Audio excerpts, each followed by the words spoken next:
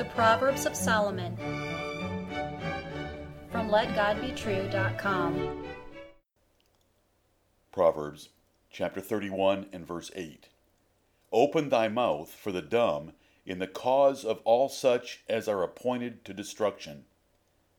Hear the words of God and King Lemuel's mother again. Open thy mouth for the dumb in the cause of all such as are appointed to destruction. Others depend on you, and it is your duty to defend and help them. This rule especially applies if you are in authority. If a poor or weak person is being hurt or threatened, it is your job to rescue him. Open your mouth to argue and fight for those who cannot speak or defend themselves, the poor and needy. You are your neighbor's keeper. King Lemuel's mother gave him this inspired rule. She nobly desired he would be the best king possible. As a great mother, she taught him to use his throne to uphold justice and to deliver the oppressed. Rather than think royal authority gave him opportunity for personal gain, she taught him to use his privilege of power to help others. Open thy mouth. The defense of any cause or person begins with words. If you hardly ever speak, or speak slowly, or avoid confrontation, then you need this warning more than others.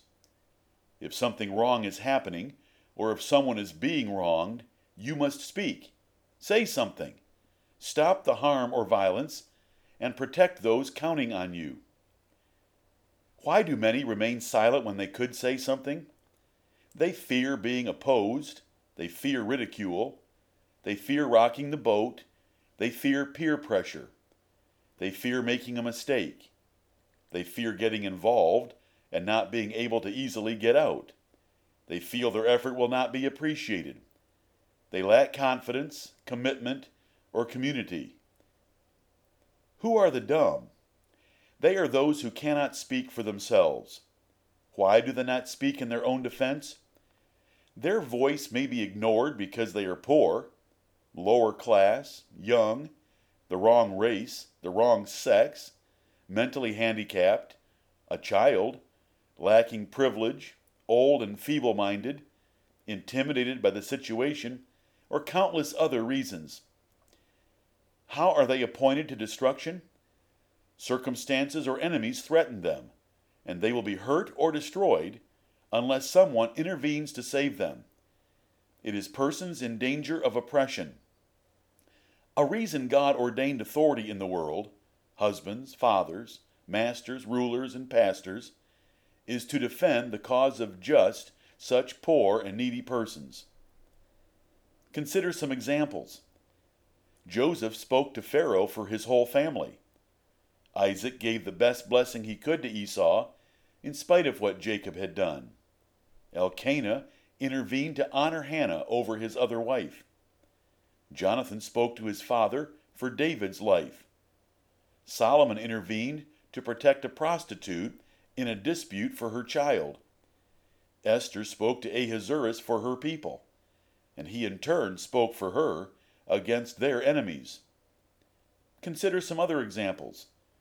The Good Samaritan gave instructions to the innkeeper to take care of the wounded Jew. Paul used his weighty authority and reputation to assist Phoebe, Onesimus, and the young minister Timothy. John promoted Demetrius. A king could intervene for those threatened by civil suits, tax cases, criminal proceedings, property disputes, and so forth. But there are everyday opportunities you can use to help and protect others. Consider a bullied child at school, a reticent employee at your firm, a neglected widow down the street, an abused child on the next block, a poor member in your church, a child picked on by siblings in your family, a waitress berated by a rude customer, an innocent colleague conspired against by others, and many other such and similar cases. Have you spoken up recently for anyone? Have you defended any poor and needy person? Do not say you have not seen anyone in need, for opportunities arise often. but it is man's wicked nature to look the other way. The great God of heaven sees your choice to not get involved, and he will judge you for it. Consider the high King of heaven, the Lord Jesus Christ. He did not open his mouth to defend himself when laying down his life for his people, but he did plead the cause of a Canaanite woman, children brought to him for a blessing, a sinful woman at Simon's house, a woman taken in adultery, and his own mother's care while he was dying on the cross. Let his holy example direct your mouth to silence for yourself and a loud cry for others. Amen.